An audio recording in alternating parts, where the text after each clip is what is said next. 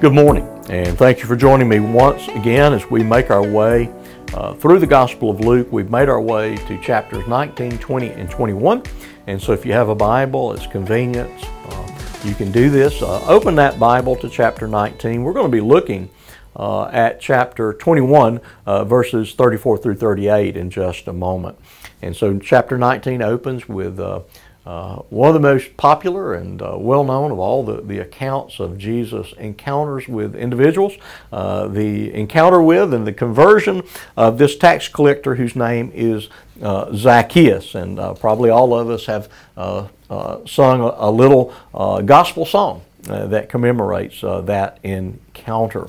There's also a parable that precedes Luke's description this triumphal entry, this occasion of Palm Sunday, just 1 week before Christ would be crucified, as he enters Jerusalem, just as predicted, just as prophesied, and he grieves over the realities of Jerusalem and immediately goes and cleanses the temple that had been defiled by the religious leaders. And so chapter 20 and 21 details this ongoing conflict, this time that Jesus is in Jerusalem. He's going to the temple each day, and every day these religious leaders are increasingly antagonized, and the conspiracy is going to begin to take shape by which they will do what they have long desired to do, namely put Jesus on the cross and rid themselves of him and the problems he presents.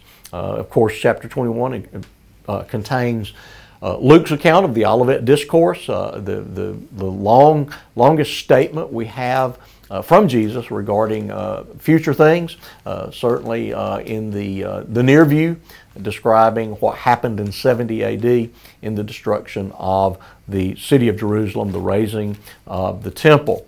And so in the midst of that discussion, instruction for his disciples about that which is sure to come, something that they could not envision happening. They certainly were obsessed, and Jesus had their attentions when he said this thing that has been at the center of our life for centuries and is so glorious and so beautiful, it's going to be destroyed.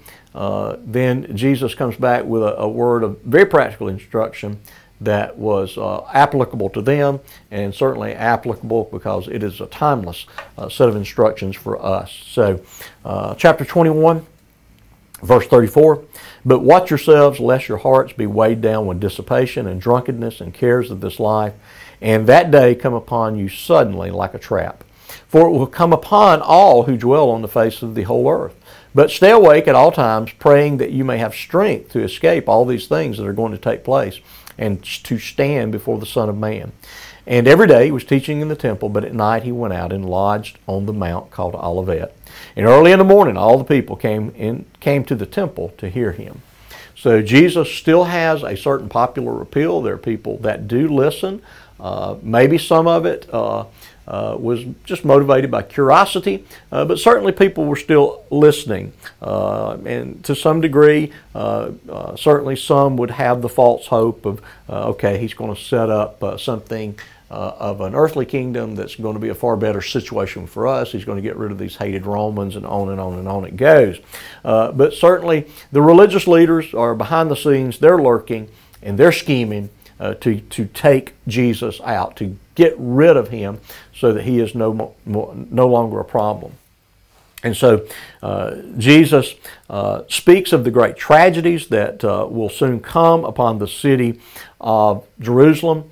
And he simply says whether in that time or in times future when persecutions comes to the people of God, or even in times when persecution is not coming to the people of God, we are instructed to watch ourselves.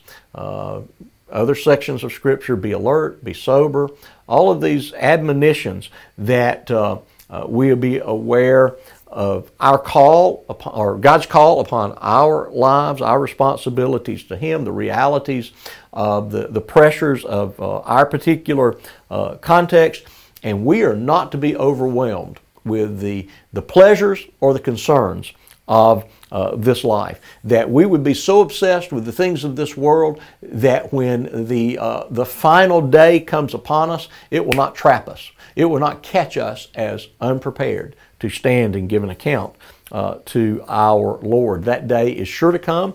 There is a day that is coming in which all men will give an account to God. All men will bow and acknowledge His Lordship. They may do it and they may hate Him even as they are confessing His Lordship, just as they are condemned into hell. But all men will know and they will acknowledge that Jesus is Lord. And so we need to know that that day is coming. We need to prepare in this day.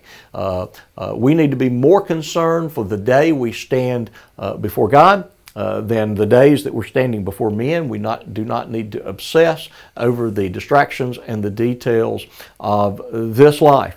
I was listening to something this morning and was talking about the fact that much of our anxieties will be resolved if we think about the reality that we need to fear God. And so in fearing God, we're motivated to obey God. And so as we obey God, He will see us through the difficult times because He is the Good Shepherd. It does not mean that everything will be pleasant in this life. I don't think any promise of Scripture can be interpreted that it's all going to be easy in this life. But He will see us through to the end. And so He says to us, be prepared, be sober about the things of this life, and know that there is a day that all will give an account. And the only account that we must give is that we have trusted in Jesus Christ. We have surrendered to Him, and in this life He is our Lord, and that we know that He is our Savior, that His death on the cross was sufficient payment for our sins. And so I pray that this is a blessing to your day, and I'll look forward to seeing you once again tomorrow.